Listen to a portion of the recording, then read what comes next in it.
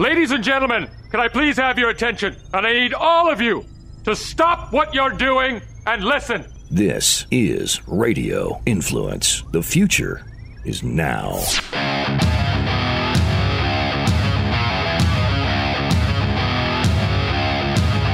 Football fans, it's time to go on the record for this week's matchups in pro and college football with just one catch. We're only interested in underdogs.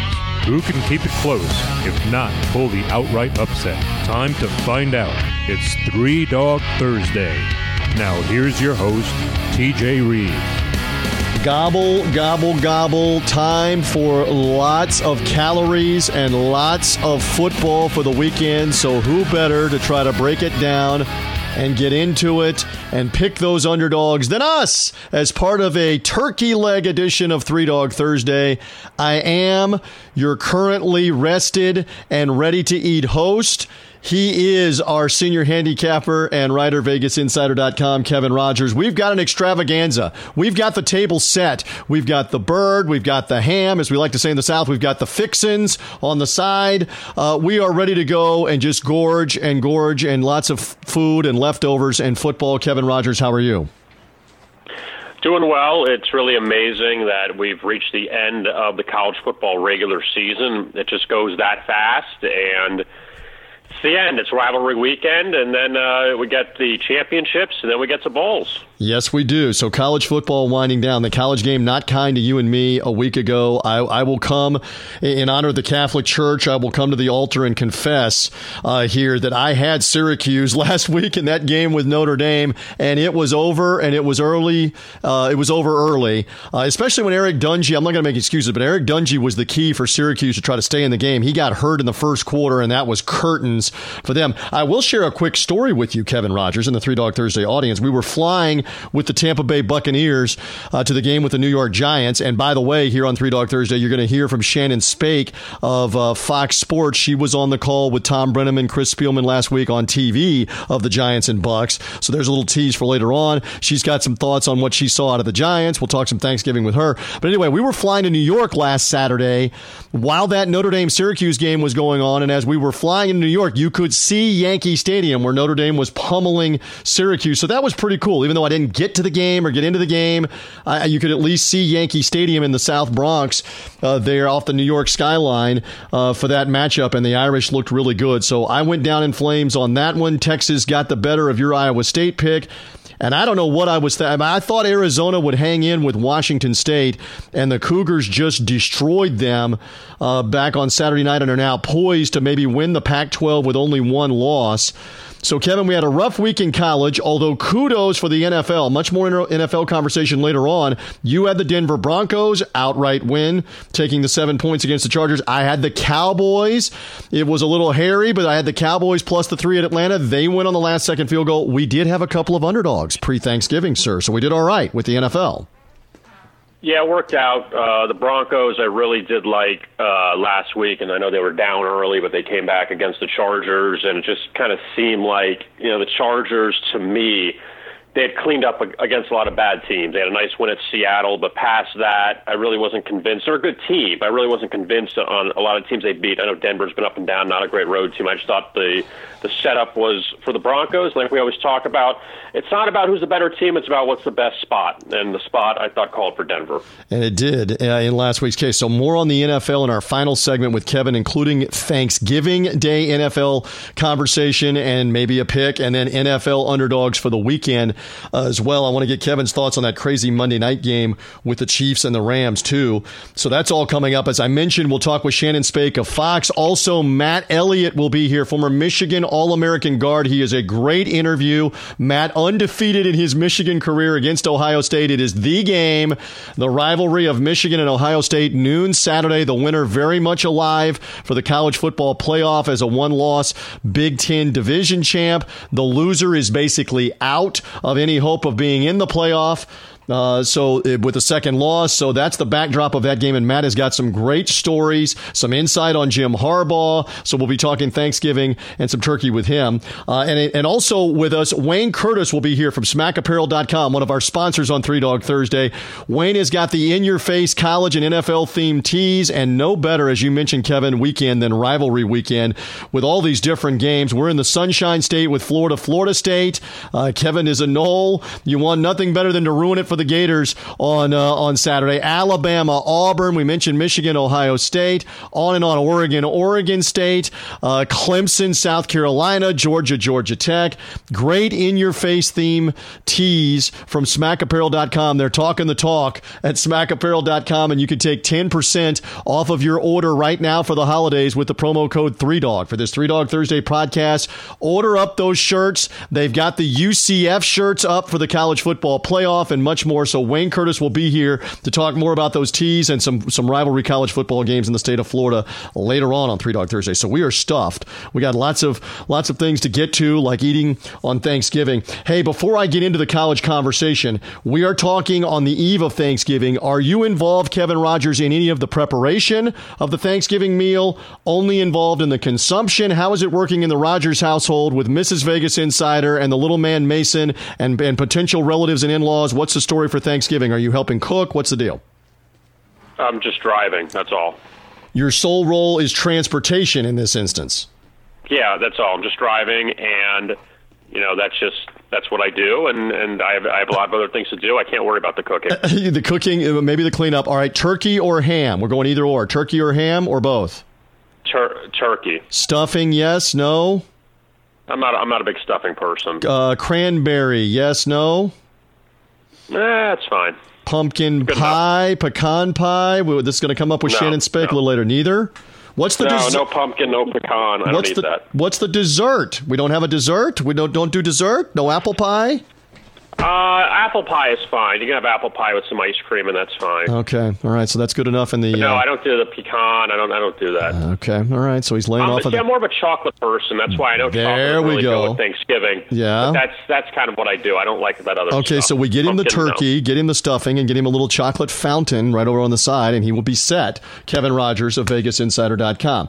All right, so we got lots of Thanksgiving conversation, lots of college football. First thing to you, the latest reveal of the college football playoff rankings coming out on Tuesday night. Everything remained the same in the 1 through 6, which obviously sets into motion here that Alabama, Clemson, Notre Dame, Michigan in particular appear to be controlling their own destiny. Nobody can break that 4 unless those teams lose, and maybe in Alabama's case they can even afford a loss. So we'll leave that alone for right now. UCF, a very interesting story. And again, we're in the state of Florida, not the state of confusion. Can UCF crash into the top 4 eventually is one of the topics. They're now up at number 9. They moved in front of Ohio State. Very interesting. It's the highest ranking ever for a non-Power 5 school to be moved up to 9. They moved in front of Ohio State without Ohio State losing last week, although the Buckeyes were losing the whole game with Maryland. They won at the end in overtime when Maryland went for 2 and missed. My question to you, Kevin, with all of this being laid out in all the scenarios, is there a pathway, do you believe, that UCF can get into the top 4 here in the next couple of weeks? Now they're at 9. What say you? No, I don't think they will. I just don't believe that'll happen because there's too many things that have to happen. Not only UCF has got to win 2 games. They have to beat USF and then win the American Championship. But I just think that the committee doesn't want them in. I think it's as simple as that. And, even though people will complain, they're UCF fans, it's still, it's going to be, TJ, it's going to be one of those things. I know this is a horrible way to look at it.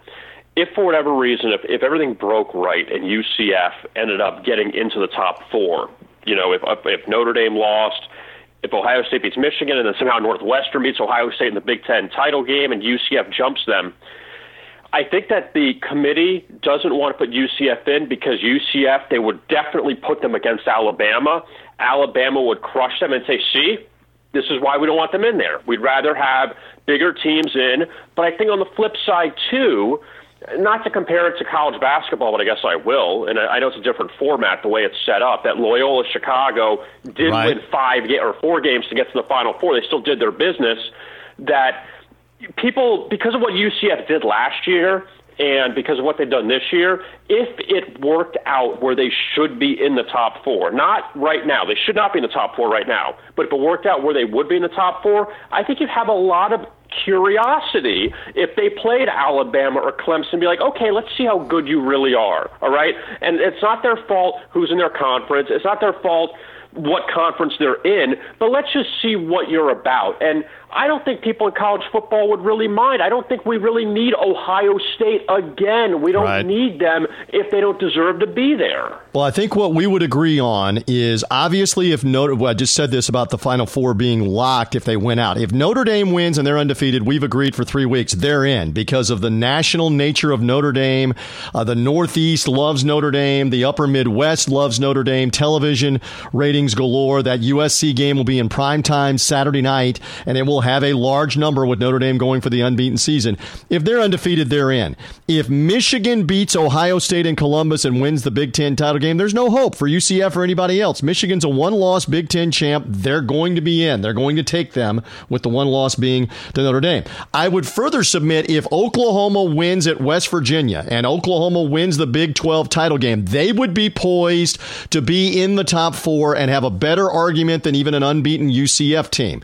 I buy that. So what you're going to have is you're going to have a second loss for Michigan, a second loss for Ohio State. Because let's be honest, Kevin, if Ohio State beats Michigan this weekend, they'll put Ohio State back in front of UCF with the one loss as the Big Ten division champ and playing in the title game. They'll go ahead and rank them in front.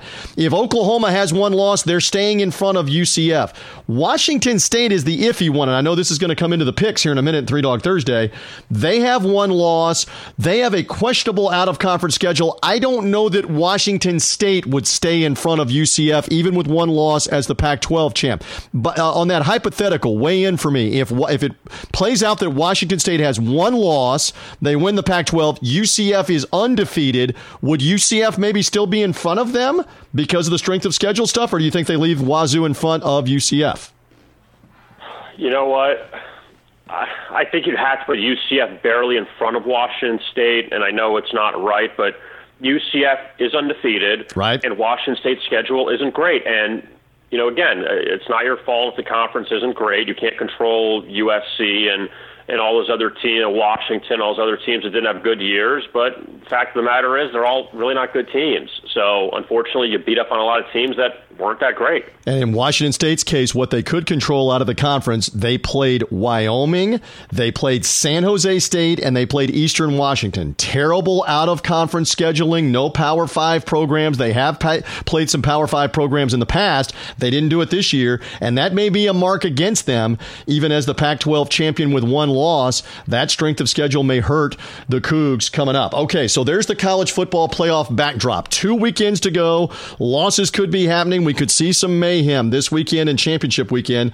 So where do we want to begin on 3 Dog Thursday? Kevin, what do you like? I just mentioned them, so I might as well take them, right? The Washington Huskies facing the Washington State Cougars in the Apple Cup. Yeah. And I get Washington is at a... You know what the funny thing about Washington is? I was about to say they've had a down season. They're 8-3. Right. Like, really, it's not that bad of a season for Chris Peterson.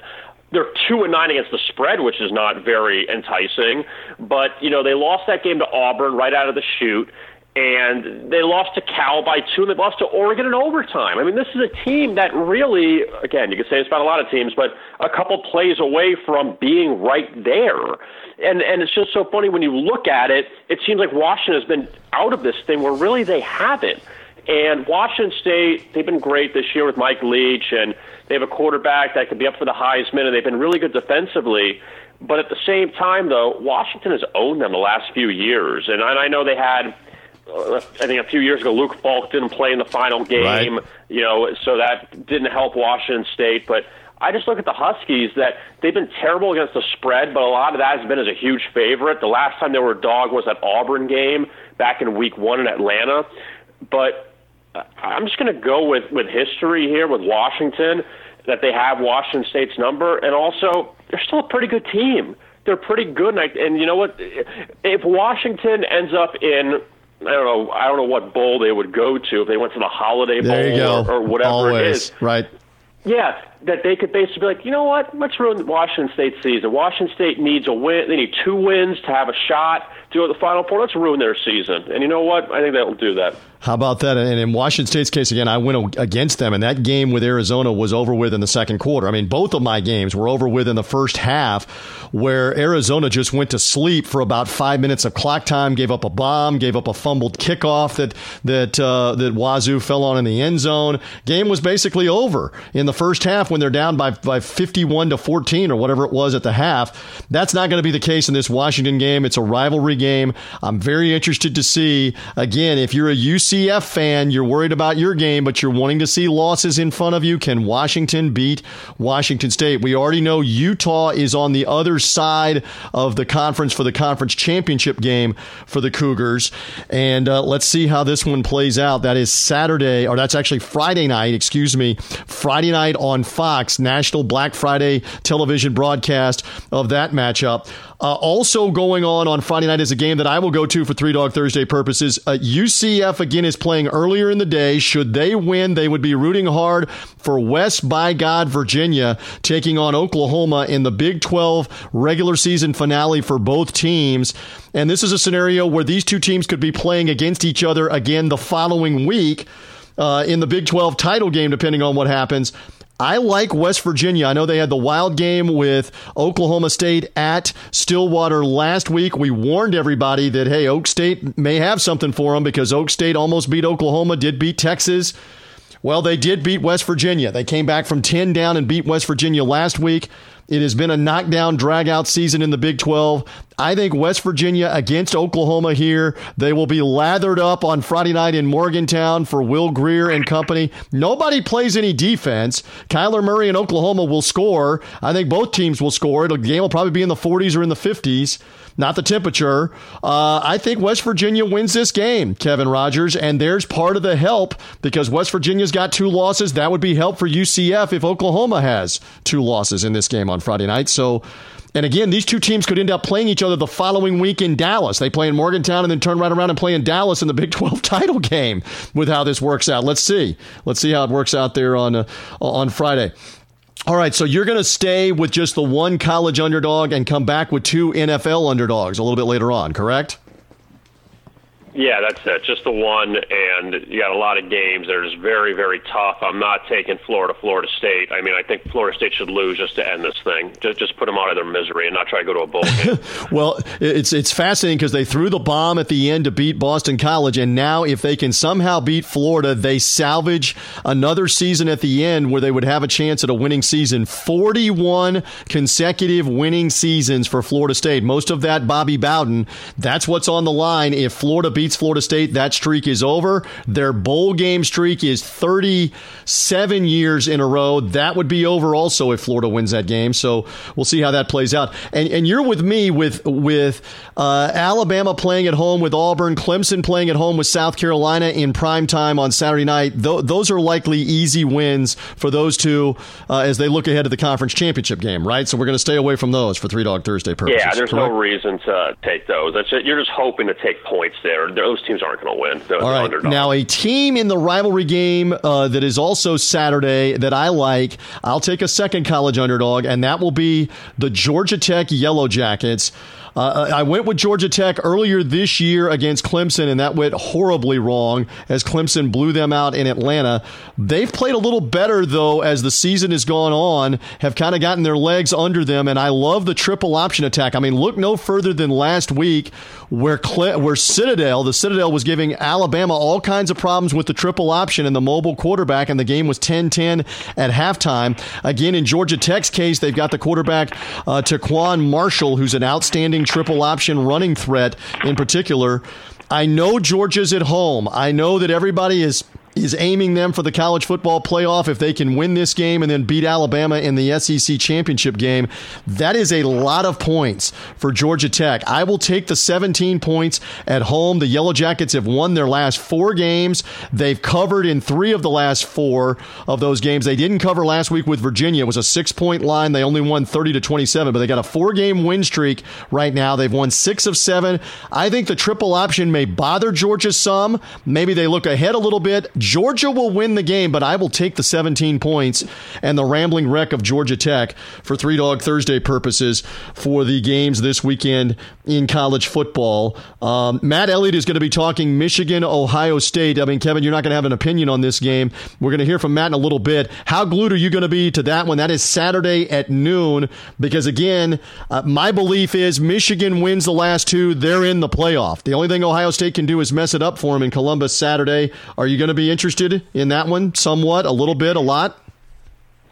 I mean, I like to see what happens. I mean, to be glued to it is a little bit of an overstatement. I don't think I'm going to be, like, sitting there and watching the entire time. I mean, it is funny when you look at Harbaugh and Urban, you know, like, who do you want to win less? But with everything that's happened at Ohio State, I say go Big Blue. Well, I mean, there's a lot of rumor circulating that Urban Meyer may be done at Ohio State, win, lose, or draw here, may look to go to the NFL and the Cleveland Browns. Would Harbaugh leave Michigan for the NFL and go to the Miami Dolphins? Stephen Ross is the owner of the Dolphins. I know you're in South Florida. You've been in and around the Dolphin broadcast. Stephen Ross wanted to hire Harbaugh 5 years ago and couldn't get it done when he was at Stanford when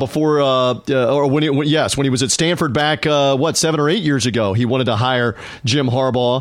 So who knows? It could be like a pro wrestling lose or leave town match on what happens in this game in Columbus. And again, Matt Elliott will have more on this matchup. 1 loss Ohio State, 1 loss Michigan. That's coming up straight ahead on Three Dog Thursday. Mr. Rogers, rest up. Get ready for later on in the podcast and some NFL predictions. I got to talk to you about that Kansas City Rams game. Oh, look, the Rams just scored again. We're going to talk about that when you come back here to make some NFL picks on Three Dog Thursday, sir. All right? Yep, I will be here. All right, very good. More Thanksgiving conversation, some Michigan and Ohio State straight ahead with Matt Elliott. Shannon Spake of Fox Sports still to be with us. Wayne Curtis of Smack Apparel. Kevin is back for NFL predictions. It is a feast of talk of underdogs and more and food as part of Thanksgiving on Three Dog Thursday. Stay with us. We do roll on a Turkey Day gobble gobble edition of Three Dog Thursday. It is a massive game coming in the Big Ten with implications not only for the Big Ten championship game, the college football playoff. It is known as the game in their part of the world, in them parts, with Michigan and Ohio State. And I always love catching up with my Blues brother from another mother. Here is Matt Elliott, former Michigan All-American guard, back with me as part of Three Dog Thursday. The big fella had a lot of success against Ohio State, had an NFL career with the Panthers and the Redskins and the Denver Broncos, and I'm always thrilled to get to talk to you. Happy Thanksgiving for this week, and this one really needs no more build-up, does it, with Michigan and Ohio State? It's good to have you. Well, happy Thanksgiving to you too, DJ, and all the women in your family, in your household over there. Because you got to deal with a lot of them. I have a lot of estrogen in my world. There is no question. You have some in your world. Of course, I have an Abby. One of my twins is an Abby. You have an Abby as well, your daughter. And you always criticize me about the way that my Abby spells her name. But I always point out to you that yours, I mean, the audience doesn't care, but we care, that yours spells hers Abai and mine is Abby with the EY. But we both have an Abby. And both Abbies are excited because we get to be around Thanksgiving food and football. And this is like the one meal that my daughter may actually out-eat me. One of the very, very few. Well, and I will say this, while we're just selling out our children on Three Dog Thursday, my two can eat as well. They are not going to get cheated. Throughout Thursday and the leftovers of the weekend, they will not be cheated as well. So they love to cook and they love to eat, so we got all of this lined up. I'll get back to Thanksgiving in a few minutes. Hey, is there anything going on in the greater Columbus area for this weekend and Saturday? Anything that you've heard about? Anything important? Anything big happening? I'm actually going to wash my hair on Saturday and take a big nap. Go get a Starbucks and just relax at the mall because that's so much calmer. Oh, I'm going to have a croissant. And, right. For those that don't realize this and understand this, and I probably should have set it up better, but then again, I'm loopy. It's Thanksgiving week. Matt is a former Michigan All-American, but it's like you're in the CIA. I've joked with you for years that you're living in the Columbus, Ohio area in the Dublin suburb of Columbus. So it's like you're undercover as a double agent or something in Ohio, and the game is in Columbus for this weekend. So what is this like? We're we're a few days out, but what is this like heading towards, arguably one of the biggest games every year in all of football, and you're in that area, and you're a Michigan guy? What I have really always enjoyed is the fact that Michigan, as an overarching entity, gets into everyone's head so badly in this part of the world, and in this city, and the alumni and everything that has to do with it. They have difficulty communicating during this week because no one will use the letter M on a keyboard. You look at their Twitter feeds, you look at Facebook, you look at, heck, even the Columbus Dispatch will take the M out of their flags, out of their masthead, on Saturday morning. It's pretty darn funny. So all of my neighbors and friends in town that are associated by hook or by crook with this school have great difficulty communicating because we're so in their head that they can't even use the letter M. Yeah, and I love it. That's a good way to put it. Now, you played in this game that is coming up. Yeah. Give us that unique insight. And you played in it, 4 times total. What is it like to be part of this? Well, this rivalry goes so far back. It even predates football. You can talk about that little strip of land, just off, or that lies kind of in between Ohio and Michigan, right off the waterway there. That was actually the state militias 150 years ago, or even longer. I forget the exact date. I think it's the early 1800s. The 2 state militias battled over it. And the funny thing was, it was a bit of a swampland at the time, but it was access to waterways that they were battling over. And oddly enough, the militia from Michigan stopped and turned around and looked north and said, "We've got a little water around the rest of our state going up that way. We'll just walk away from this one." So there's a little territorial boundary difference when you look at if it were a straight line coming over from the east side of Ohio, it actually juts up a little. I want to say it's like a 16-mile difference or something, oddly enough, that they were battling over 150 years ago, even before football was being played. But that's just a long, drawn-out story to just describe just how bad the 2 schools like each other, certainly during this week. And it's permeated every sport.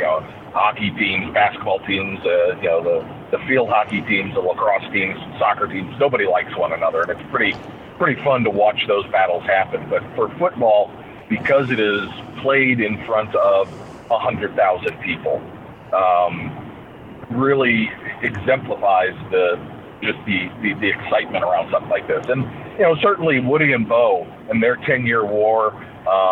And I think the volleys they threw back and forth to one another. I believe Woody told all of his coaches if they went up to Michigan to recruit kids that they had to fill gas cans and put them in the trunk because he wasn't going to allow them to spend 1 nickel inside that godforsaken state and things like that. Can't get a hotel room, you have to sleep in the car, and crap like that, which is actually pretty darn funny at the end of the day.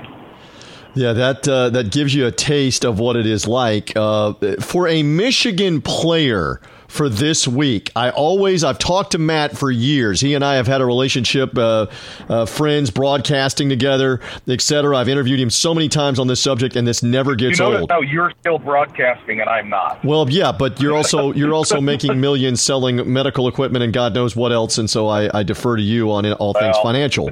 Because again, in radio, we're doing this for T-shirts and free food coupons, babe. So you and I both we had faces for radio. Yes, right? This is very true. I've asked you this for so many years, but for a Michigan player this week, relate what this is like in preparation, what's going on, and especially if you're going to Columbus to play, Matt. Right. It was so special, and I'm sure that sense of high regard is certainly not lost on Jimmy as well, Coach Harbaugh. Playing for Bo in the history of the game at that point, because the great speeches are not given on Saturday morning. the great speeches start after, in this case, after the Indiana game last Saturday.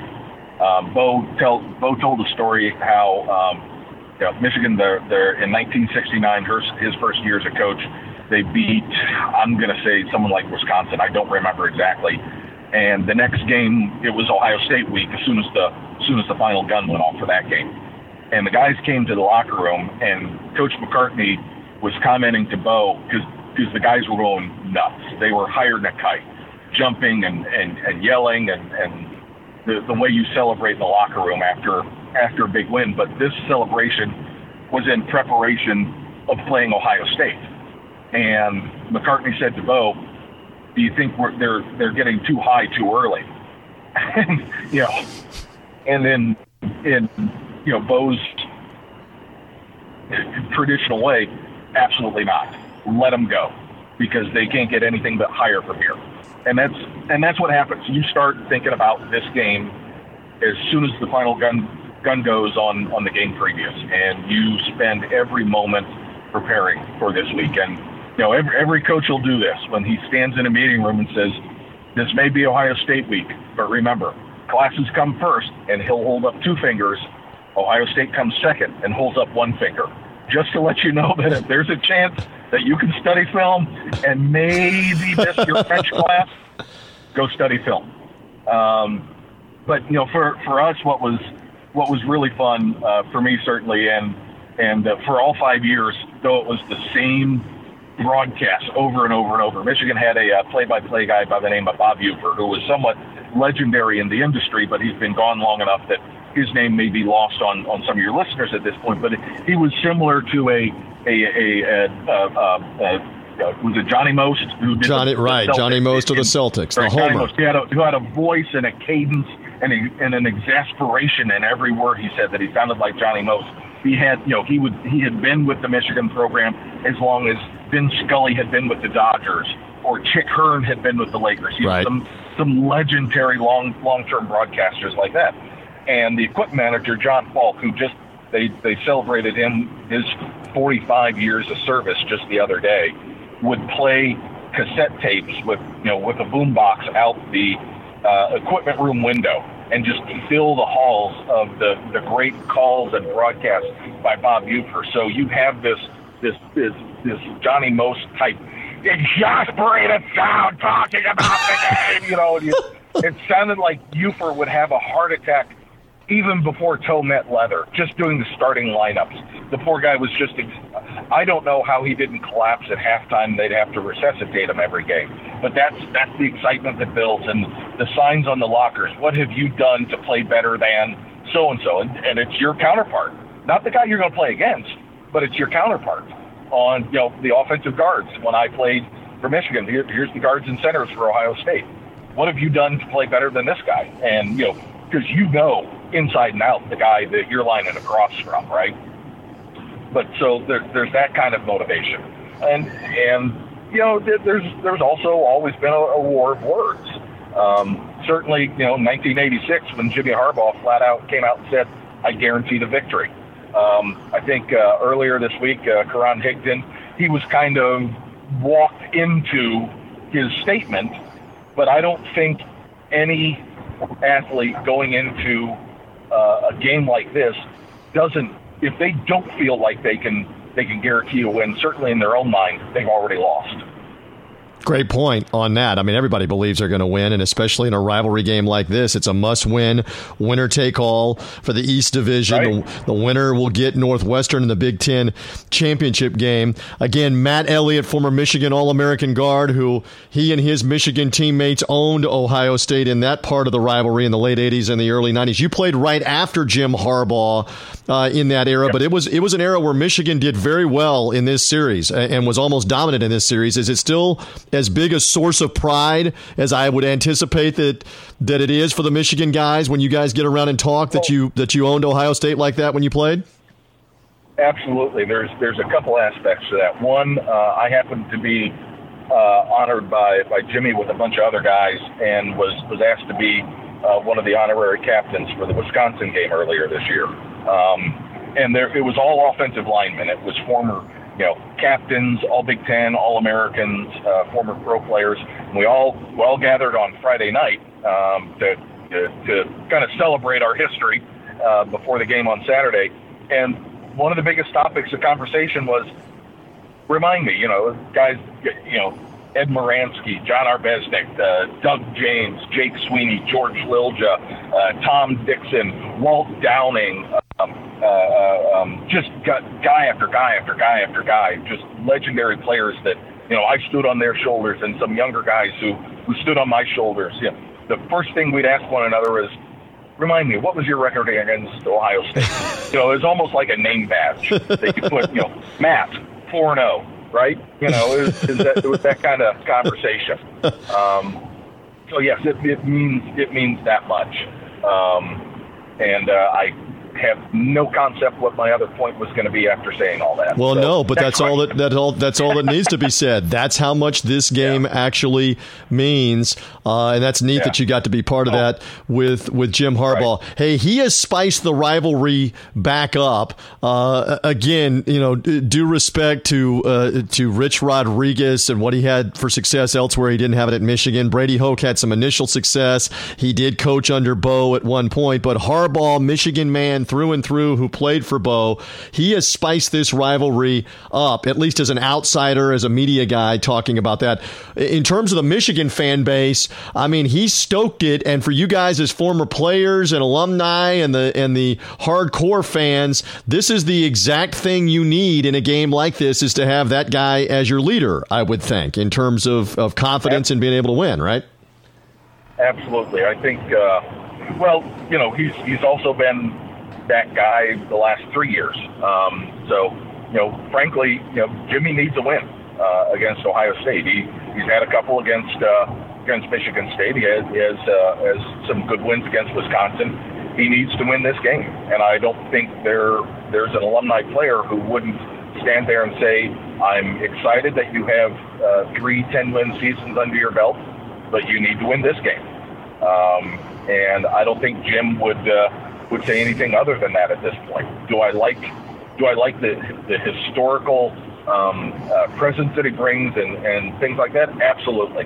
I enjoy that he views this as much of a rivalry as anyone who's put on the helmet on either side of the ball.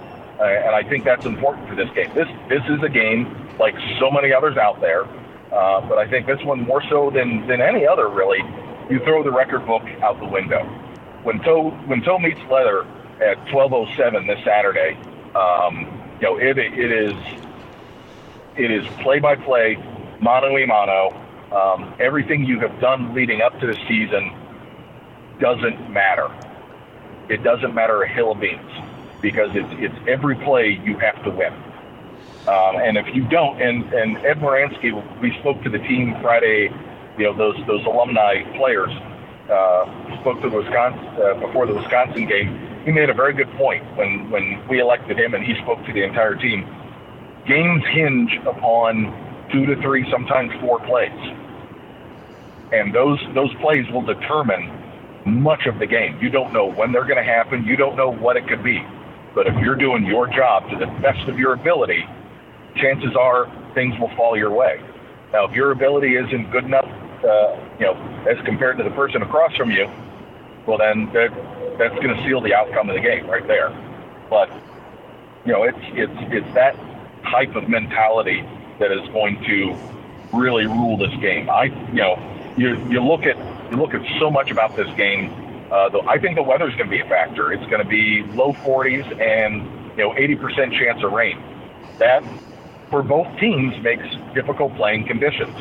So who's going to prevail in that type of weather? Who doesn't care about the weather? Well, I think everyone's going to tell you they don't care, but a team predicated upon throwing the ball is going to be a disadvantage. Well, and that's Ohio State. If I can interject, that's Haskins and Ohio State. Their whole game is throwing the ball. They've barely run it at all this year. Well, he's smashing all the records, but it's a good point that you make, that they may have to adapt, and it may be advantage Michigan against the pass game. Depending. To a degree, it becomes more difficult to throw the long ball because it's a heavier ball, and as it's got that trajectory, it's going to come down faster and slicker in those hands. However, I'll say this, though. Urban Meyer and his staff are not dumb. Kevin Wilson is the offensive coordinator. They showed a wrinkle last week with Haskins running the football. He previously had not really run the football all season. I foresee them getting it into the hands of Weber and Dobbins on the edge somehow or another as much as they can and trying to use their speed. Now, can they use it if the field is wet? It's going to be a factor. Maybe not as much if it were a grass field versus an AstroTurf or field turf field, but I foresee them, the threat of Haskins being able to run the ball a little bit more last week versus what he'd done all season, and then getting Weber and Dobbins on the edge with the ball one way or another. That's kind of my guess, because Ohio State has always been a very fast team. Michigan, pound the rock, run the ball downhill. I personally think when Bosa left the ball club, and trust me, he left the ball club. If you're in that locker room, you felt abandoned, and I think their defense has paid for it. I think that was a blow to the gut to them that they have not recovered from, frankly. And if I'm Michigan and those offensive linemen, the way they played against Wisconsin and Michigan State, they need to get back to that. I was not terribly excited about their performance the last couple of games. I think they're better than that. And if they get back to that and run the ball downhill, don't run sideways, run the damn ball downhill, they're going to win the game. Spoken like an offensive guard. Put it between the guard and the center and go right at him. And you're talking about Nick Bosa, who was injured earlier this year in the TCU game and then basically shut it down and said, I'm deuces, I'm out. I'm going to the NFL. I'm not going to be around anymore. Right. And again, Ohio State's defense has been riddled. They were last week. I mean, if you watch that game with Maryland, I'm not just saying you, but you collectively that are listening to us on Three Dog Thursday as I talk with Matt Elliott here, former Michigan All-American lineman. If you watch that game last week, Maryland dominated them offensively for 3 hours in that game and did basically whatever they wanted in that game. And Ohio State has to be supremely concerned because that's happened 3 or 4 times. Purdue did it to them. Nebraska moved the ball on them and scored. They've had problems all year long. So we'll see if that's the case on Saturday. Again, I love your insight. When you played a game in Columbus, which you did a couple of times, do you have a specific memory about going into the Horseshoe, beating them? What still resonates with you 3 decades later about playing and beating Ohio State at Ohio State as a Michigan man? I'll say this. Both my wins in Ohio Stadium were last drive type wins. 1988. It was a good battle back and forth. Ohio State had scored to retake the lead. They kicked off to John Colazar, and they should have never done that. I was on the kickoff return team, and we ran a return we hadn't run in several games. Just a blocking scheme and a trajectory, if you will. I think Johnny got it past midfield. And we ended up scoring to win the ball game. And then 2 years later, 1990, I was actually at center that season, and we drove down to J.D. Carlson to kick, who's now the controller for Penske Automotive. Smart, successful guy. He was our place kicker and a recruiting class member, along with the long snapper Eric Truppi on that play. And we drove down to kick a field goal to win it in the last second. That was Gary Muller's first season as head coach. So both my wins down there were literally last drive, come behind, very satisfactory type wins. Both of them, I remember being gold. I do remember, I think they fixed. We were on grass in 90, but 1988, I remember playing down there. There was on the visitor sideline, at what used to be it's still the closed end at about the 25, there was an electrical box access right in the middle of the field, not out in the middle, but it was towards the sideline, about where the numbers were. I mean, out there for pregame or running around, you look at it and there's about a 10-inch by 12-inch or maybe 8 by 10 or something like that, metal cover painted green, because that was an electrical access point that they had to have for some godforsaken reason. And every time you stepped on it, you're like, That's not AstroTurf. Why is there a great big metal plate in the middle of the damn field? Exactly. They eventually had to figure that out and fix that, and of course now they use the field turf, and you're mentioning it might be wet, et cetera. But I mean, those memories have stuck with you so all it's these. An angry crowd. Well, sure, but when you win, all right, you've won in that stadium. When you win, I know it's not a national title, it's not a Rose Bowl, which you also won, but to win in that stadium as a Michigan man and walk off that field with the Michigan Hail to the Victors playing and go into that locker room and celebrate in Columbus, I mean, that's all-time memory stuff for you. It's got to be.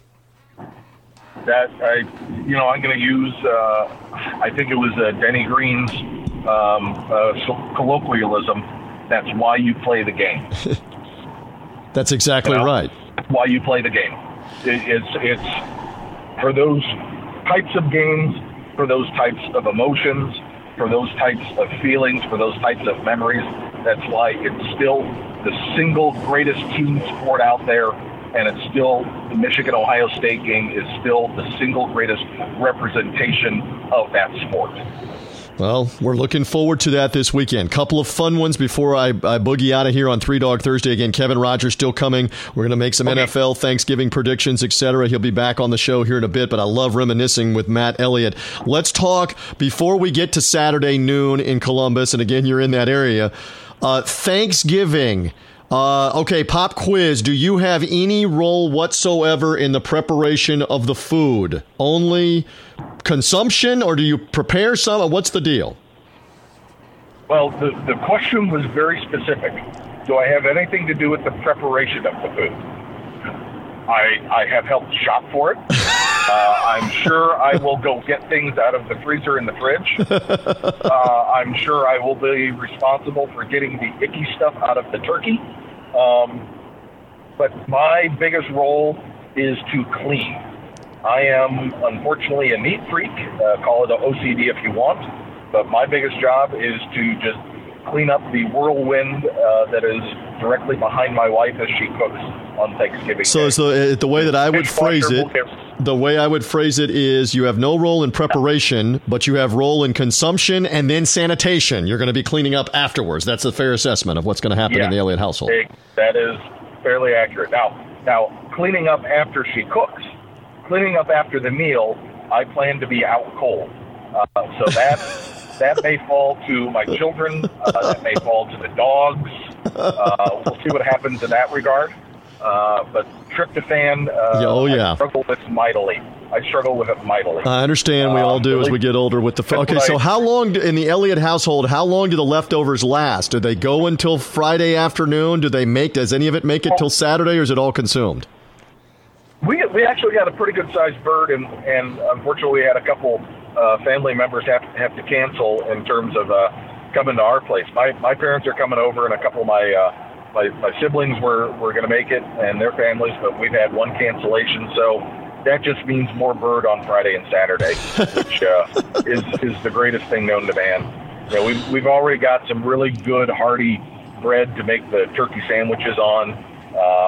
And the turkey sandwiches 2 days after Thanksgiving are truly just as good as Thanksgiving meal itself. I agree. They are. I concur. All right, another fun one. You have always mentioned to me, and you've been in that area for more than a decade, that you will not set foot in the Horseshoe in Ohio State Stadium. So watching this, even though you're in the area, watching this Saturday, not in the stadium, are you going to have to be alone, pacing back and forth, Ohio State, Michigan, or how do you watch it? Deej, you'd be surprised. I rarely raise an eyebrow watching a game on TV. Now, when I'm in the stands, I've been to a handful of games since I played, and I get excited and I cheer and get with the crowd. But when I'm at home, I rarely raise an eyebrow as I watch a game. And people have asked me, "Aren't you excited?" I said, "I'm terribly excited. I've done that 4 times. I don't have the ability to get as excited as I used to be. But you can hear me today. I'm very excited about the game, but I'm not one of those who jumps up and down and paces and curses and things like that. That's just not my mantra, man."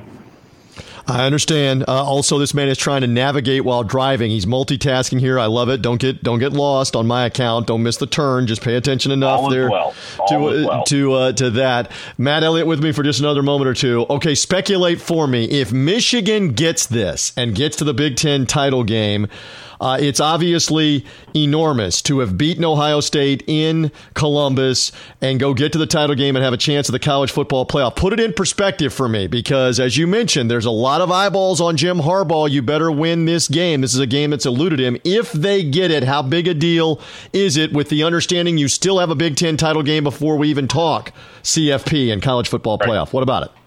Well, I think Jim has done a pretty good job of keeping the guys focused. Realizing last week Indiana was a game they should have won, and they did win. And Indiana did some things offensively that normally I don't think Don Brown would have allowed, and that defense would have allowed. You never want to admit it, but there were probably some peering eyes on the Michigan sidelines looking at the next game. It's hard not to when you know the implications. However, letting Michigan play Northwestern a second time, I do not think, especially the manner in which Michigan had to win that game, I don't think bodes well for Northwestern at the end of the day. I think the things that Don Brown will do defensively the next couple of weeks here, not only against Ohio State, there's going to be some wrinkles. I think everyone has admitted that they're going to empty the playbook this weekend on both sides of the ball, things that nobody has seen all season. So it's who's disciplined, who is the best at their assignments and keeping track of what they're supposed to be doing. But looking forward to the Big Ten championship, assuming Michigan. I don't think Northwestern stands a chance against either team, frankly. As much as I adore Pat Fitzgerald and his program, I truly, if I did not play for Bo at Michigan, I would have liked to play for Pat Fitzgerald at Northwestern. I think that is a special program he's got going on there for so many different aspects. However, I don't think they stand a chance against either team. I hope it's going to be Michigan, and I'd like to see Michigan's team speed on AstroTurf against Northwestern, because I think playing it on grass up at their place made a difference. I think it's something that's overlooked these days in college football in general, is what happens to a team on AstroTurf versus grass, the way they're built to play. But that's just my opinion. You can see it with some of the SEC schools that when they get off the grass onto AstroTurf, they hit a different gear. But I think that's what's going to happen. The bigger picture and the college football playoffs, so much of that is it's in other people's hands, and I think that's the way Jimmy looks at it. The team has looked at it. I think I've heard that discussed by those people, is that, hey, it's wonderful and it's great that people are putting us at number 4, but we still have to continue to win and perform to be in that position. You go to the Big Ten championship by winning this game. Just because you win this game, or just because you win the Big Ten championship, doesn't necessarily mean that it's an automatic thing. So there's that aspect of you can only control what you're. But I will say this: I'll interject and I'll prop you up, and I'll even say if Ohio State gets it done. I mean, if you win the Big Ten with one loss, and in this case, in Michigan's case, the only loss is to Notre Dame, who it looks like they're going to also be in the playoff, and you won the Big Ten title game, Michigan's going to be in. They're going to be the 4th team. It's a matter of who are they playing, Alabama or Clemson. We'll see. So take care of business, and then the rest will take care of itself. Ohio State might be a more interesting if they were to win, and they're not impressive against Northwestern, let's say, but still win, and they're 11-1. Might they get jumped? That's maybe. But Michigan, with the only loss being to Notre Dame, if they win in Columbus and they win the Big Ten title game, they got nothing to worry about for the play. I'm speaking the truth. I'm banging the gavel here for all the Michigan fans. You're in. if you win these next two games. But the first one is obviously the large win in Columbus. I think we've covered it all. Is there anything else you'd like to say about this that we didn't cover? We got Thanksgiving. We got the game Saturday. What else, Matt Elliott? We talked about our daughters. Yes. I'm trying to think if there's anything else in that I think regard. we covered it all. And the fact that you hate the Buckeyes is prevalent and always there in any of our conversations, and that's not a bad thing if you're a Michigan guy, so that's good. You know what, and I'm sure that if roles reversed, they hate me as well, and I'm happy with that. But you've told me this on more than one occasion, that the Ohio State players, as a tradition for 60 years, 70 years, however long it's gone on, they get a pair of gold pants as a medallion for a necklace, right? That's their big to-do if they beat Michigan. And you love the fact that for your 4 years in Ann Arbor, there's not a single Ohio State player that got a pair of gold pants medallion off of Matt Elliott and his Wolverines. Am I right? Correct. So there's another source of pride as he introduces himself this weekend as Matt Elliott 4-0 against Ohio State. I love that part too. Just have a name tag, have a badge for this weekend. Listen, as if I have to tell you this, have a safe and happy Thanksgiving with the family.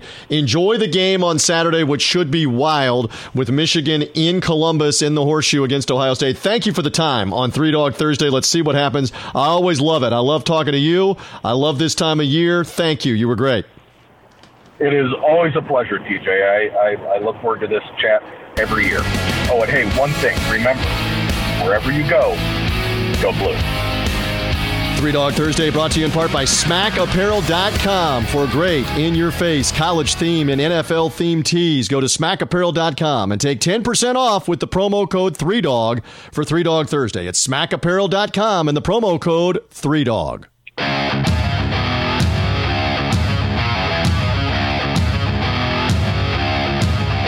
Dogs are barking. Who will get it done this week? Three Dog Thursday now continues. Here again is TJ Reeves. NFL football, lots of food, lots of fun coming this week. Thanksgiving Day triple header and then games this weekend, including on the NFL on Fox.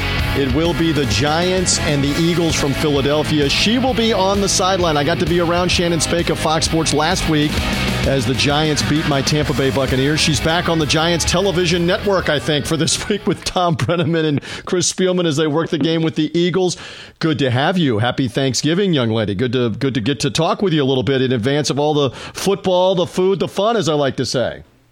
And the wine. You forgot about the wine, too, right? Well, Football, it's a little food, early right wine. now. At the time that we're taping, it's a little early in the day, but I guess you can pace yourself and go through that. My question would be, is it a 2-bottle weekend, a 3-bottle weekend, because you've got the kids off from school and you've got in-laws and relatives, and by the way, we're working, too, while we're at it.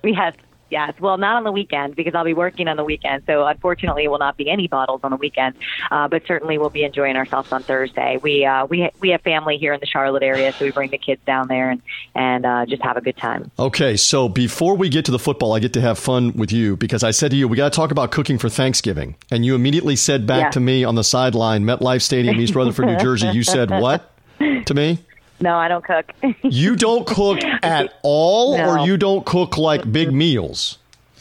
I mean, I cook I'll make my kids eggs in the morning or something like that. But I'm not a cook. I don't enjoy it. My husband enjoys doing it, so I let him do it. He's really, really good at it. He's make his own pasta kind of good at it. Right. So I let him handle that, and he enjoys that, and I take care of the kids. I understand. So you make toast, you make cereal. I mean, I am somewhat dangerous. My wife is very good in the kitchen, but I'm somewhat dangerous with what I make. So that begs the follow-up question, is he in charge of the turkey or the ham or whatever you're having, or who is in charge? Because I feel obligated on behalf of all of our audience here to wonder, are you going to have the main course on the Thanksgiving plate here? So who's in charge of that for Thanksgiving? My husband does a fried turkey every year. So he does a fried turkey, and so we do that. And yeah. So he's a veteran with this, with the fried turkey, because that can go bad. Yeah. I've seen it go bad where she starts rising out of the hot oil in the fryer like a Saturn rocket, as somebody once said to me. So you got to be careful with the fried. He's a veteran. No. He's an expert. Okay. Yes, he is. He's good at it. Now, what about dessert? Just real quick before we move on to football. Do you have a favorite Thanksgiving Day dessert at all? Pumpkin pie. You got pumpkin pie, not pecan pie. Absolutely. Not apple pie? No, I'm a pumpkin kind of girl. I'm a pumpkin pie kind of girl. Okay. All right. And this young lady does a great job, again, with NASCAR, with the football, with everything, and she's a pumpkin pie. And she does Ironman triathlon stuff and runs, and so there's only going to be like a small piece of pumpkin pie, if that's the case. Yes, absolutely. All right. On to the football. You and I saw the Giants at field level against the Buccaneers, my Buccaneers. And my Buccaneers right now in this Thanksgiving holiday, there are a lot of teams that should be thankful because when the Buccaneers show up, they're in the giving mood right now for Thanksgiving. They give away turnovers, unfortunately. Yeah, that's a good way to put it. They give confidence to the other team. I mean, Eli and company had not been playing with great confidence. Eli was 17 for 18 in the game on Sunday. He ought to be confident for this game in New York. But better than me speak to that, what did you see out of the Giants as they get ready to play the Eagles coming this week?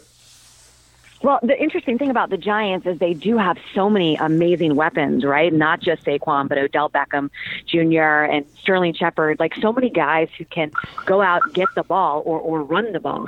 And I just think that offensive line has been the real challenge for them. And obviously we know what Eli can do in terms of he's a vet. He's been in this league for so long and as a pro, I mean, that's the first thing when I talk to JPP about Eli Manning and about coming back to New York this past weekend. You know, I asked him to kind of scout Eli for me. What are his weaknesses and what are his strengths? And I mean, it was pretty much all strengths in terms of him being a vet, knowing how to distribute the ball. But you know, JPP did tell me it was the offensive line that has been giving him fits. And so, again, it's one of those things on paper they look super good, and then unfortunately they just. Obviously a couple of games, a couple of victories, but they're going into Philadelphia this week, and Philadelphia was embarrassed on Sunday, and they are going to be hot. And they're, you know, and it's their crowd. I've never done a game at Philly, and I'm really excited about doing that in terms of the environment. Yeah, I know. I mean, I had never done a game in New York until this season as well, and I did a Jets game, and it was one of those things where you kind of realize how intense the fan base is. And I can't wait to experience it in Philadelphia this weekend. Oh, yeah. It's something else there at Lincoln Financial, where the Bucs have a long history with the Eagles. And I've done some games as well at MetLife. And that giant crowd, hey, I know they were 2-7 coming into the game, but that place was full. It was cold. They were loud. And the Giants made some things happen. You got to love the New York fans and that whole atmosphere. All right, you and I saw him. It was my first look at field level at Saquon Barkley last week. Better than me, you testify for the Three Dog Thursday congregation. He's thick. He's got elusiveness. He can catch the ball. What did you see out of the Giants rookie? I've been covering Saquon for probably 4 or 5 years because I covered a ton of his games at Penn State, both at ESPN and at Fox. He's incredible. And listen, I mean, it's one thing to be an extremely gifted athlete, right? It's one thing to have a God-given talent, but that boy works. He works hard. He doesn't just settle on on what he was given and the skills that he just has naturally. He's a hard worker, and on top of that, he's one of the nicest people, not only players, that I've ever been around. And so he's the complete package. But it is something else to see what he can do from 10 feet away. It isn't, there are a lot of players out there, and that's one thing when people ask me about covering the NFL, why I like the NFL so much. And it's because of the athleticism that I see every single weekend. I mean, Julio Jones, Stephon Diggs, Saquon Barkley, Odell Beckham Jr. You kind of sit there and go, wow. And that was certainly the case this weekend.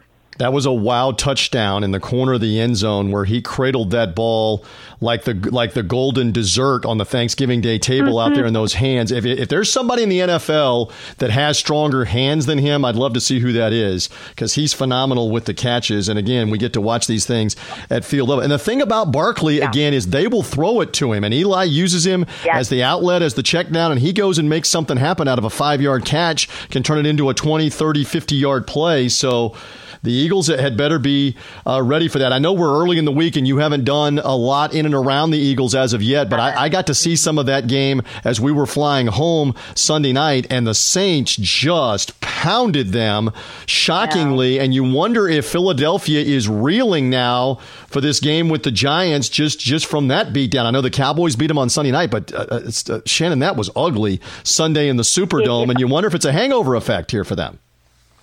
Listen, TJ, if I'm an Eagles fan, I hope that they're reeling. I hope that they walked away from that game. I mean, they played at times like they looked like they were standing still. I mean, obviously, we know what New Orleans is capable of. We know Drew Brees is a Hall of Famer and one of the best, and playing his best probably ever right now. And so certainly, and there in the Dome, the challenges were all there. But still, they if I was an Eagles fan, I would say they better be reeling. They better be ready for this weekend, and I think that they will be. You saw Carson Wentz walk off when he threw one of those picks. I mean, he was mad, right? He was throwing stuff, and there was a lot of emotion, and that emotion I'm sure will carry on to this weekend. Listen, it doesn't matter what their record is. It's Thanksgiving weekend, and it's the New York Giants against the Philadelphia Eagles at Philadelphia. I don't care what their record is. This game is going to be it's going to be legit. It also begs the question whether Shannon Spake has a hard hat like at a construction site, because they love to throw D-cell batteries and all kinds of things at the Giants and at the opposing fans. I in NASCAR, and I've worked races in NASCAR where we've had beer bottles raining down on the track before. When Jeff Gordon passed Dale Earnhardt's all-time win, whenever Dale Jr. would get moved out of the way for a victory, we would have beer bottles coming down. So I'm ready for it. She has hazard pay in the background for this Philadelphia versus Giants game that is coming. And look, the NFC East is upside down. I mean, Alex Smith going down with the horrific broken leg. The Cowboys appear to be back. We'll see what the Cowboys do. And again, you may be listening to the podcast later in the weekend after the Thanksgiving Day game with Colt McCoy returning to Texas as the Redskins quarterback against the Cowboys. But the Cowboys appear to be back. Can the Eagles get some swagger back? We're going to find out down the stretch of the season. So it should be a lot of fun in that regard. Hey, and one more. I always love having you on for many different reasons. Joey Logano wins the NASCAR chase for the Monster Energy Cup series at Homestead in South Florida from this past weekend. And that was a surprise because Logano was the one guy out of the four that could win it that wasn't as expected to win it. This is why we love the playoffs. You never know what can happen, right? Yeah. Oh my gosh. So it's funny because after we got off that game this past weekend, Tampa and New York, I'm sitting in the airport club level. I've got my computer up watching the race, and I'm watching New Orleans and Philadelphia on another screen.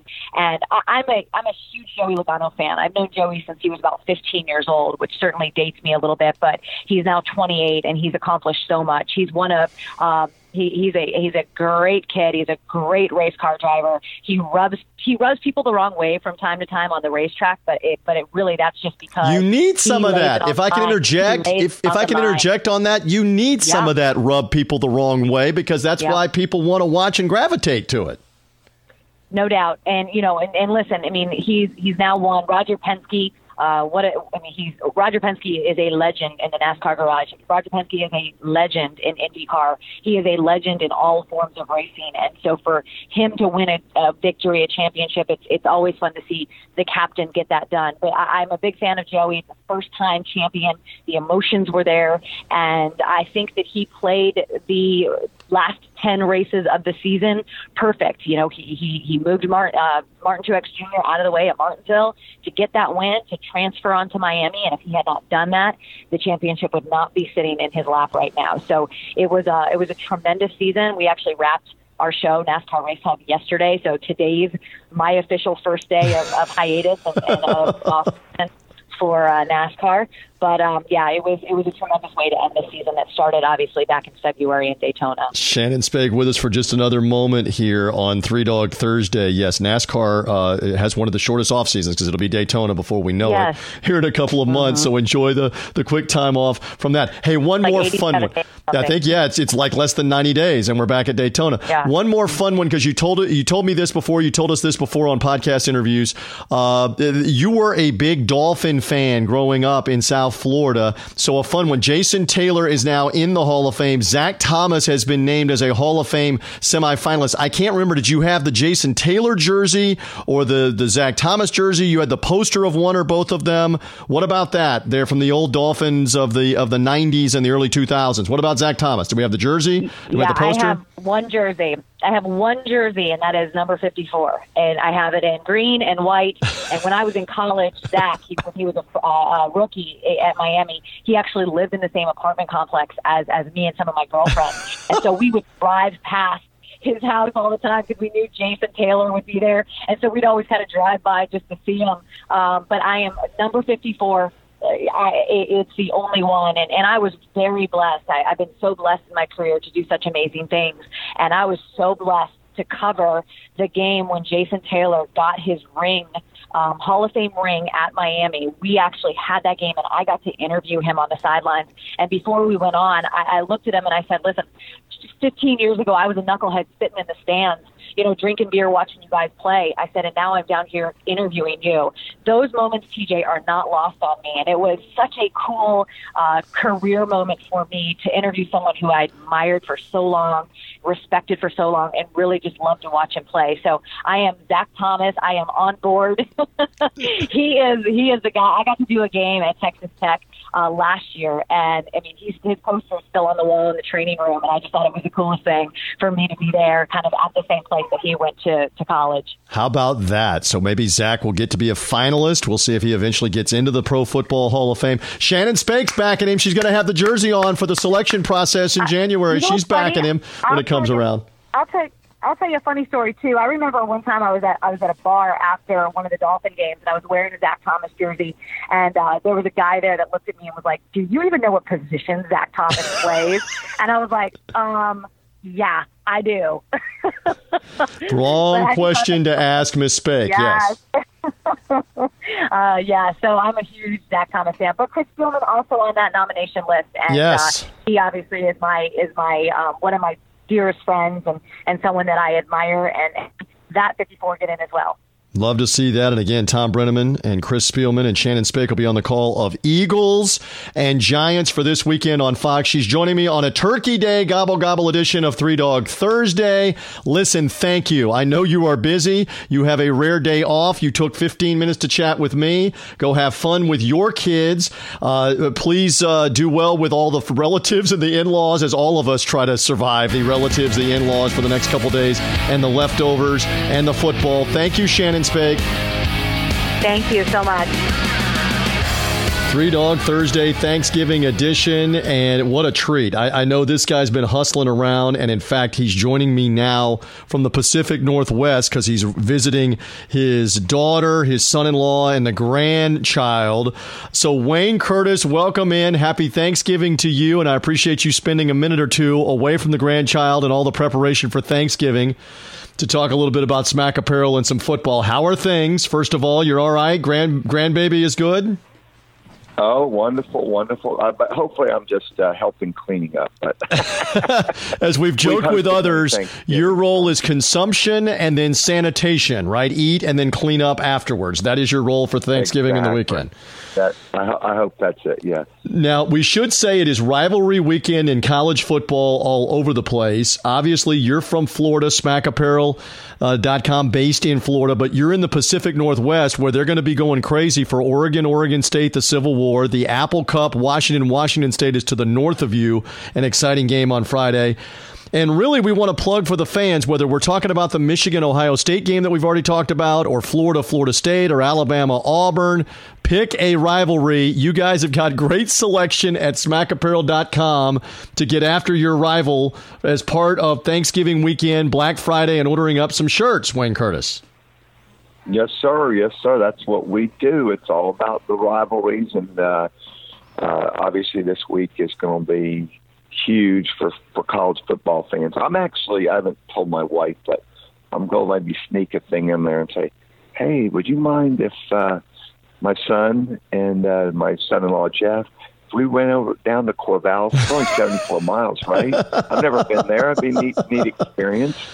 Even though I think Oregon's going to whack them. But, they may, but these rivalry games have a funny way of working out where Oregon State's been bad in the past and they've been able to beat Oregon. You never know, and it's the Civil War. They've been playing that game, I think, for like 90 years, Oregon and Oregon State. So you might have to sneak and see that one for all this. But, yeah, I mean, a couple of shirts specifically that we want to tell the audience about. A lot of focus on that Michigan-Ohio State game, and you've got the Urban Liar shirt because Urban's had some problems with the truth, especially this year. You've got that in the Michigan maize and blue, right, for Michigan fans?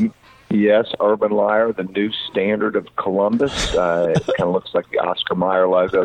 Got that. For Ohio State, I don't often hate, but when I do, I prefer to hate the Michigan Wolverines. We've got Baby Wear, Is It Just Me or the Wolverines Stink? Woody's looking down and he still hates Michigan. And the same stuff, a lot of stuff on the same side from Michigan. So, and if Michigan does, in fact, close the deal and beat the 4 teams that beat them last year, Wisconsin, Michigan State, Penn State, and finally Ohio State, we'll have a really neat Revenge Tour shirt come out That's Saturday cool. night.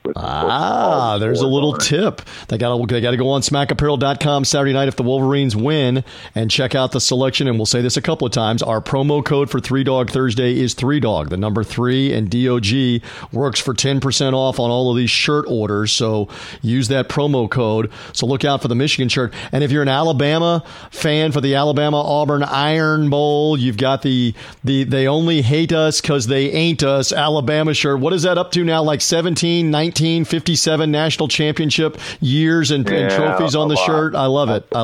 17. So they're looking kind of like 18, but we'll see. That's why they play the game. You never know. Maybe the Dogs can snip them. I don't think Auburn has the team this year, especially it being in Tuscaloosa. But you never know.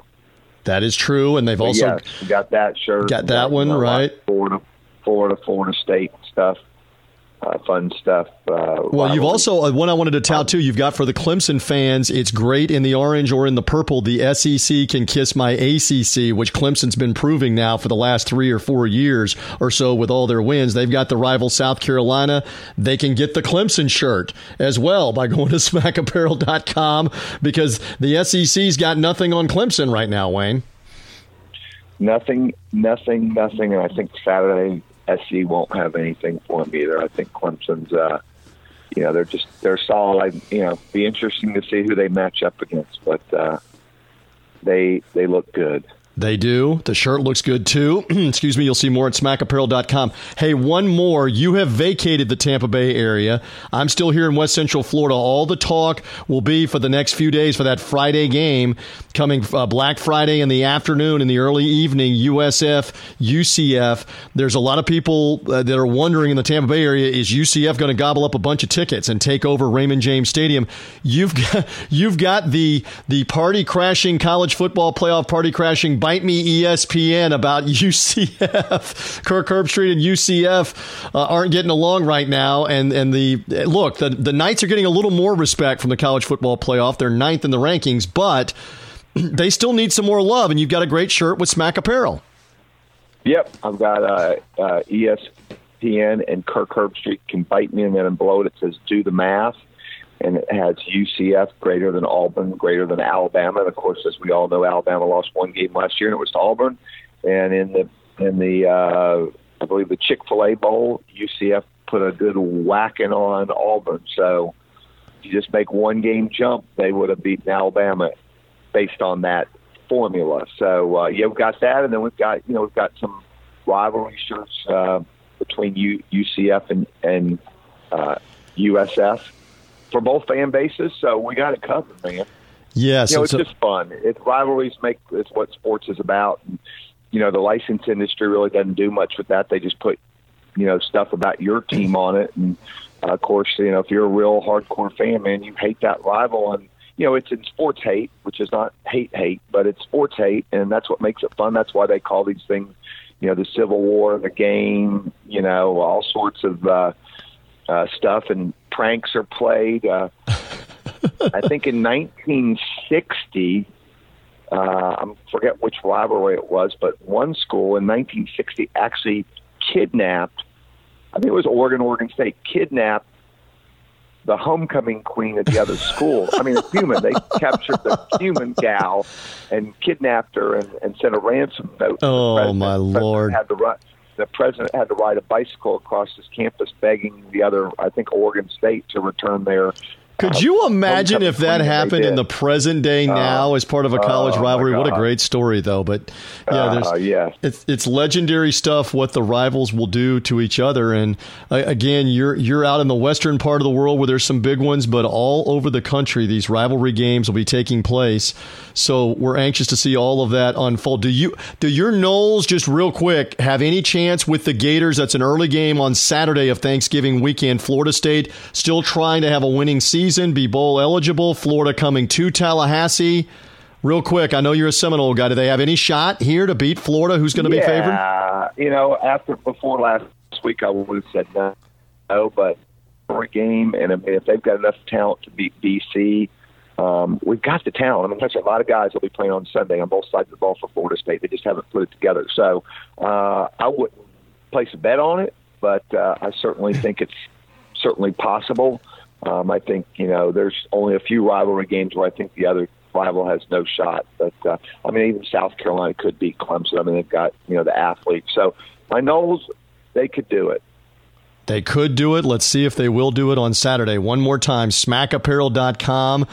Great stuff. Go peruse the site, and if you're a fan, whether it's Michigan or Alabama or even out west, somebody like Oregon or USC or UCLA, come back east for Clemson and Florida State, and even Notre Dame Fighting Irish that are looking good. As I mentioned, the Michigan-Ohio State rivalry. Check it out, smackapparel.com. Our promo code is 3DOG. My friend, happy Thanksgiving. Enjoy the family, the grandbaby. We look forward to all the college football, and have a blast for this weekend with the family. We'll see what happens with all the football and Thanksgiving weekend. Wayne Curtis. You the same, TJ. Have a wonderful Thanksgiving.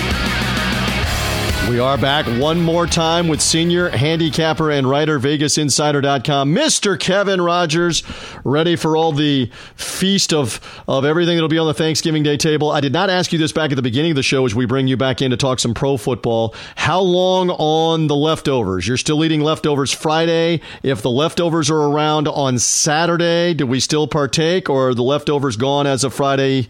Whatever's not consumed is trashed. Just What's one day, the deal? That's it. One day? One day and it's over. We cap it. And it just gets gross after that. Yeah, okay. All right. Even with the sides and the desserts and all the stuff. All right. So 1 day cap on the leftovers in the Rogers household. We've had fun talking Thanksgiving as well as football. All right. We're going to get to the Thanksgiving Day games in a second. A reminder again, however you found us through Radio Influence or subscribing as well via iTunes, via the Apple Podcasts, Google Play, Stitcher, etc. You may be hearing this show after Thanksgiving, so you already know what happened on the Thanksgiving Day games in particular, or even hearing this show after Black Friday when Kevin and I have been making picks in college football. The show lives on through the weekend, through Saturday and Sunday, so you may know what's happening. You may hear us talking about games that have already happened. That's how it works here on 3 Dog Thursday if you're new to the show. I want to get to the Thanksgiving games in a sec.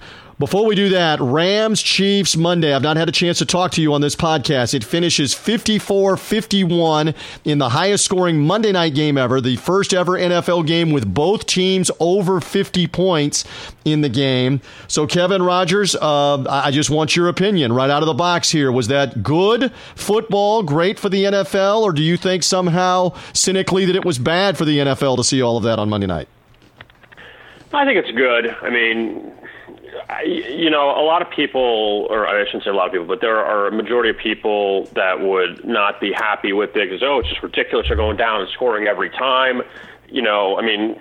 I'll say it on the first drive. The Chiefs got called for like 4 or 5 penalties, and that's just, and they committed penalties, that's not on the officials, on anybody else. They committed them, and you kind of wonder if you don't let these teams keep their drives alive, maybe it's a little lower scoring, but there were still a few defensive touchdowns in the game too, so that you can't really say, well, the offenses, no, they were defensive touchdowns, but it was between two of the top teams in the league, and these leagues can use whatever they can to help them. And if they need a 54-51 game between two 9-1 teams in a primetime game, nobody should be complaining about it. Because you know what? If this was flipped around, I mean, earlier in the year, remember you had that Browns-Raiders game that went to overtime, was 48-45 or whatever it was? Right. You know, if people saying it's bad football, people are entertained by it, you know? And that's kind of like, you know, it's like you can't win because if you have a 9-6 game between these two, this is terrible. That's it's awful. right. There you go. You can't win with it. So, you know, people just take it for what it is. And we had a high-scoring Super Bowl last year. It was very exciting. So the Saints are a high-scoring team. You know, is that bad for the NFL, what they're doing? It is what it is, you know, and people just need to watch, and if they don't like it, then too bad. Well, but you make a great point because the critics would be out everywhere if that game had ended up 9-7 or 12-10 or something like that. Instead, we love offense. I mean, this is what it's become. PlayStation video games, fantasy football. This is how we watch and consume football now over the course of the last 20, 25 years.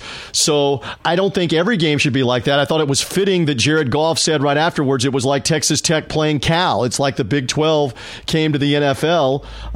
You had some bizarre factors in this. You mentioned the defensive touchdowns. That had something to do with it also, where you're putting the defense right back out on the field, and a team would make a big play, and they put their own defense right back out on the field to get rattled again by the Rams or by the Chiefs, whoever made the big play. So it was unusual in that regard. It's not unprecedented. I mean, there have been, I worked the first game of the year, the Bucs and the Saints was 48-40 in that game, in a game that had virtually 1,000 yards worth of offense and had 88 points scored, which was the highest. It was the highest scoring opening day game in the NFL in 70 years. So we've seen some of these, but I am of the belief, as you just said, that if we watch games where it's 10-9 and there are turnovers, we're bored by that. And we're looking on the Red Zone channel, or we're looking for another game if that's the case. And what a showcase for the NFL, moving the game out of Mexico to the Coliseum with the backdrop of the horror that they have had. Boy, you talk about Thanksgiving and what they need to cheer some people up in Southern California that have lost everything, Kevin. I mean, there are thousands of families that have had their home taken away from them by those fires, and the outpouring from the American Red Cross and all of the meal services and everybody in Southern California trying to help those people get their lives back.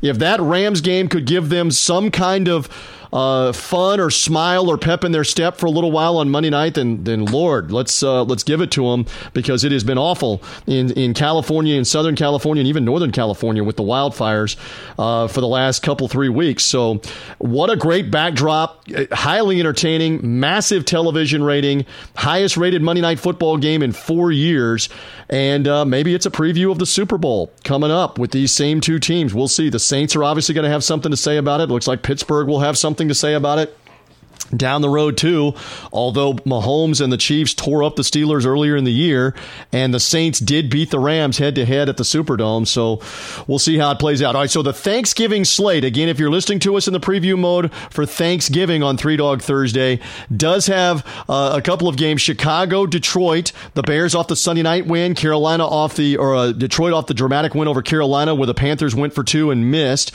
so that's the early Thanksgiving Day game.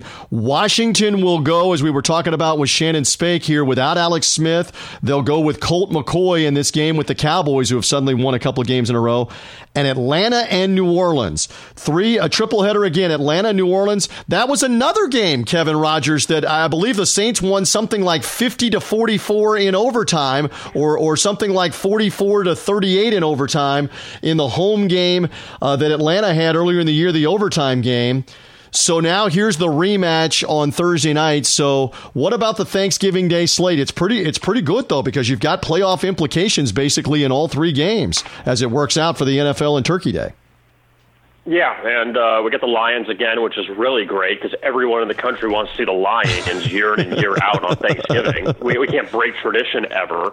But, you know, you look at, it's just so funny, we look at the Cowboys that, I mean, the Alex Smith injury was obviously incredibly devastating, not only, you know, to the Redskins, but also to him, you know, with... Career may be over. Career may be over for Alex Smith. It's awful.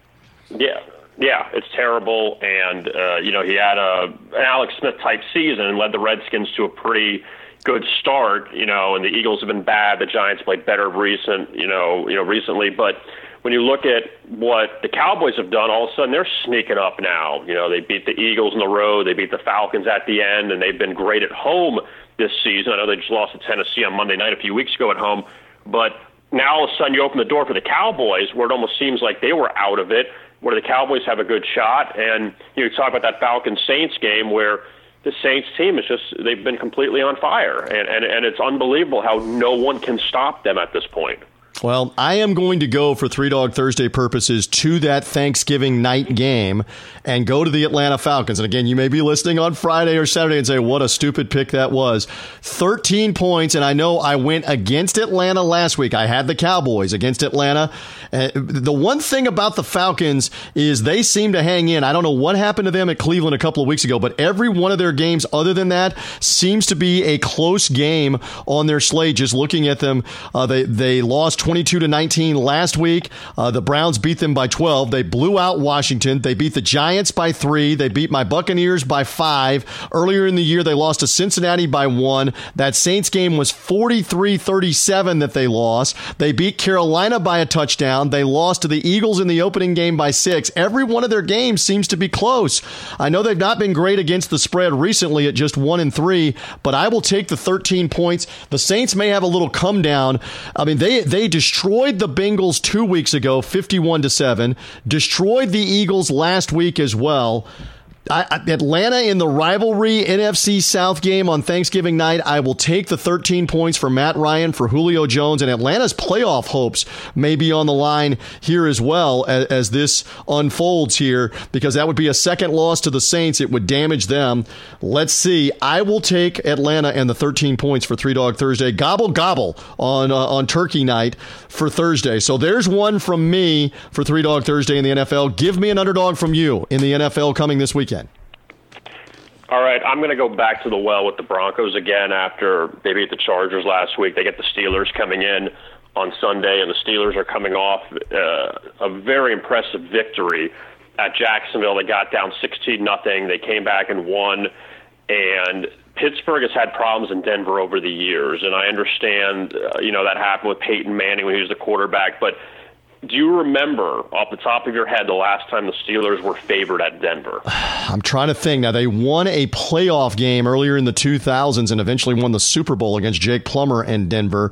So you're trying... Not that one. That's a good one, but not that one. They were not favored in that playoff game on the road against the Broncos. I'm going to say it may even go... But does it go back to like the Steel Curtain Steelers the last time in the 70s? No. You're just come a little forward, come up a little bit, come up a little in the playoffs. Don't tell me we got to go to like the 80s against the Elway Broncos. No. I meant past Jake Plummer. Past Jake. Like more recent. So against the Tim Tebow Broncos, maybe in the playoffs. Is that the game? Yes. The Tim Tebow touchdown pass in overtime. Yes, that was the last time the Steelers were favored at Denver, and the Broncos won that game in overtime. I'm not saying that means so much for this game, but the Steelers have had their issues out in Denver over the years, and I just look at the Broncos. They've had some problems at home recently, but you look at who they've lost to. Houston's been on fire. The Rams have one loss. The Chiefs have 2 losses. I mean, they've lost to good teams at home, and Pittsburgh's another good team, but Pittsburgh has not been a great road favorite. They pushed last week, but that line dropped. I mean, that line opened at 5.5. They should have never covered that game. So I'm going to go with the Broncos here. So basically, I gave you no analysis. I just played 20 questions with you, and that was it. But the Steelers have won 6 in a row in this one. The struggle for them, though, earlier in the year included road games. A road game at Cleveland that was a tie, a game that they lost at home to the Baltimore Ravens. You mentioned that Jaguar game last week. Roethlisberger threw the interceptions. They're behind 16-0. How about this stat from the Jacksonville Jaguars last week? You talk about anemic offense. Are you aware of the Jaguars' lack of offense in the second half last week with Pittsburgh and how bad it was? You want the number? You want the stat? Sure. 12 plays run by Blake Bortles, Leonard Fournette, and your Jacksonville Jaguars, ladies and gentlemen. 12 plays run, -7 yards in the second half last week of the game. It was in the fourth quarter. I'm sorry. 12 plays run, -7 yards in the fourth quarter of the game. You wonder why they coughed up the lead and blew it. There you go. Pittsburgh comes back and gets the win. Although, hey, look, the Broncos had that last second drive. I'll share this again. I shared it earlier in the show that we were flying back on the Buccaneer team plane from New York after Eli and company and Saquon Barkley won that game. We were watching the Eagles just get blown out by the Saints, but they also had the Chargers-Broncos game on the plane. Great drive by Case Keenum to get them into field goal range without a timeout and get the clock stop for the winning field goal there at the very end by McManus. To beat the Chargers, and that made you a winner on Three Dog Thursday. So you're going back to the Broncos again, 2 weeks in a row with the Steelers. All right, so I've given everybody 3 underdogs. You've had one college, one NFL. That means one more underdog from you, sir. You know what? I'm not going with the Dolphins. I'm fading the Colts, if you want to put it that way. Really? Even though, yes, I'm taking the Dolphins, but I'm not saying because they're, I have so much faith in them. I just look at the Colts as a team that's played very well recently. They're coming off a blowout win over Tennessee, a big divisional win. Now you're playing a non-divisional game, laying a touchdown against a Dolphins team that's still 5-5, all right? And they've struggled on the road. But when you look at the losses at New England, at Cincinnati, I know the Bengals have not played as well recently, at Houston, who has been on fire. So they've lost a lot of these games on the road to not great opponents, all right? They get Ryan Tannehill back this week. Yes. And hopefully he's helped. I mean, the thing about Tannehill is it's got to be an upgrade from Brock Osweiler. That's just all it is, and that's not saying much. But when I look at the Colts, even before the Tennessee game, who did they beat? Buffalo, Oakland, some real garbage teams, all right? They had a nice win against Washington earlier in the season. Jacksonville has turned out to be bad. They beat them decisively a couple weeks ago, yes. You are correct. And that was a game that actually, you know what's so funny about that? That was a game the Jags were in control. Well, they had a shot there. They got down big and they had a shot. They only lost by 3. So really that Jacksonville team, who's terrible offensively, still hung in that game. So the point is that the Colts have kind of cleaned up against bad teams, and the Dolphins, they're not great. They're not terrible. They could hang. I just think it's too many points, especially coming off this Tennessee game. There's got to be a letdown here for the Colts. Well, and for Miami, you mentioned they're going back to Tannehill. It's the first time he will have played since Week 5 with the shoulder injury. Do you believe, you're in South Florida here, what do we know, that Adam Gase might have a quick hook in this game? If Tannehill is not effective, if the shoulder's bothering him, if he gets hit again, we may see Osweiler again in this game. I fully believe that. How much do you believe that scenario? No, I think that this is about he wanted to wait as long as possible to get Tannehill healthy. That's his guy, and that he's going to ride Tannehill until he gets hurt again. I mean, for as bad as that sounds, I don't think this is a 1 or 2 series you don't look good on pulling you, because remember, he didn't lose his job to being ineffective. He lost it to injury. So I think that Gase wanted to wait as long as possible to get Tannehill back in, feels that he's healthy now, and they'll just go with it and hope that he's healthy. Miami Dolphins banged up with the receivers. Frank Gore going back to play the Colts, where he had been for the last 3 or 4 years in this game. You'll take the Dolphins and take the 9 points to close out Three Dog Thursday with your 2 NFL underdogs.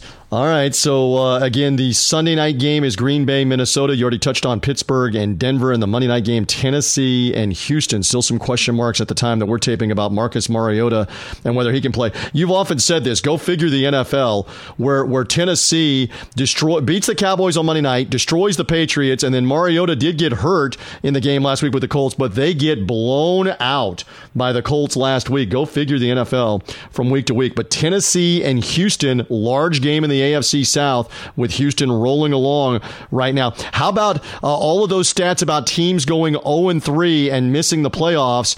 The Houston Texans, 0-3 when they lost to the New York Giants, have now rattled off 6 wins in a row. Actually, 7 wins in a row since then. Would potentially, if they win at home, Kevin, win 8 straight games after being 0-3, going against that playoff stat. I think the number is something like 9% of the teams that go 0-3 since the merger make the playoffs. So they would be going, there's a 91% chance they're bye-bye. They're going on quite a roll. Let's see if the Texans win that one on Monday night. All right, so there's some NFL conversation. We come down the stretch here, Three Dog Thursday with all the Thanksgiving. Lots of football, but a lot of other sports going on too. Tell us more about what all you have at VegasInsider.com, Mr. Kevin Rogers. Yes, in spite of college football coming towards the end, at least of the regular season, there's still plenty more with championship week and the bowl games coming up in December. But college basketball is really busy right now. A lot of tournaments around the Thanksgiving holiday and just so much action going on right now. And that's always what I've said that's great about college basketball. You have a lot of good matchups right now. I mean, obviously before conference season, but NBA rolling along, NHL as well.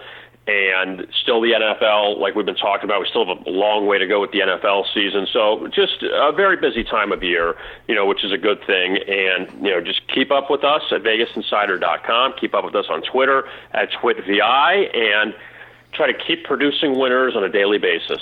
No doubt about that, and he gives great information out to you on this show, but you can also check into getting more of Kevin's handicapping in other sports, whether it's NBA or college basketball or besides what we just talked about here with college football and the NFL on Three Dog Thursday. We'll be talking a lot of college basketball once we get around to January. I mean, we got the Maui Invitational that's going on at the time that we're taping right now. You've got the big college tournament going on in Orlando later this weekend that has a lot of big-time teams. The Battle for Atlantis, also in the Bahamas, that has the likes of Florida, and let's see who else is in that tournament. Villanova is in that tournament. Oklahoma, who Florida is playing. Stanford, Wisconsin, they're all in Atlantis and the Bahamas for Thanksgiving weekend. So if you're a college basketball fan, check it all out at VegasInsider.com.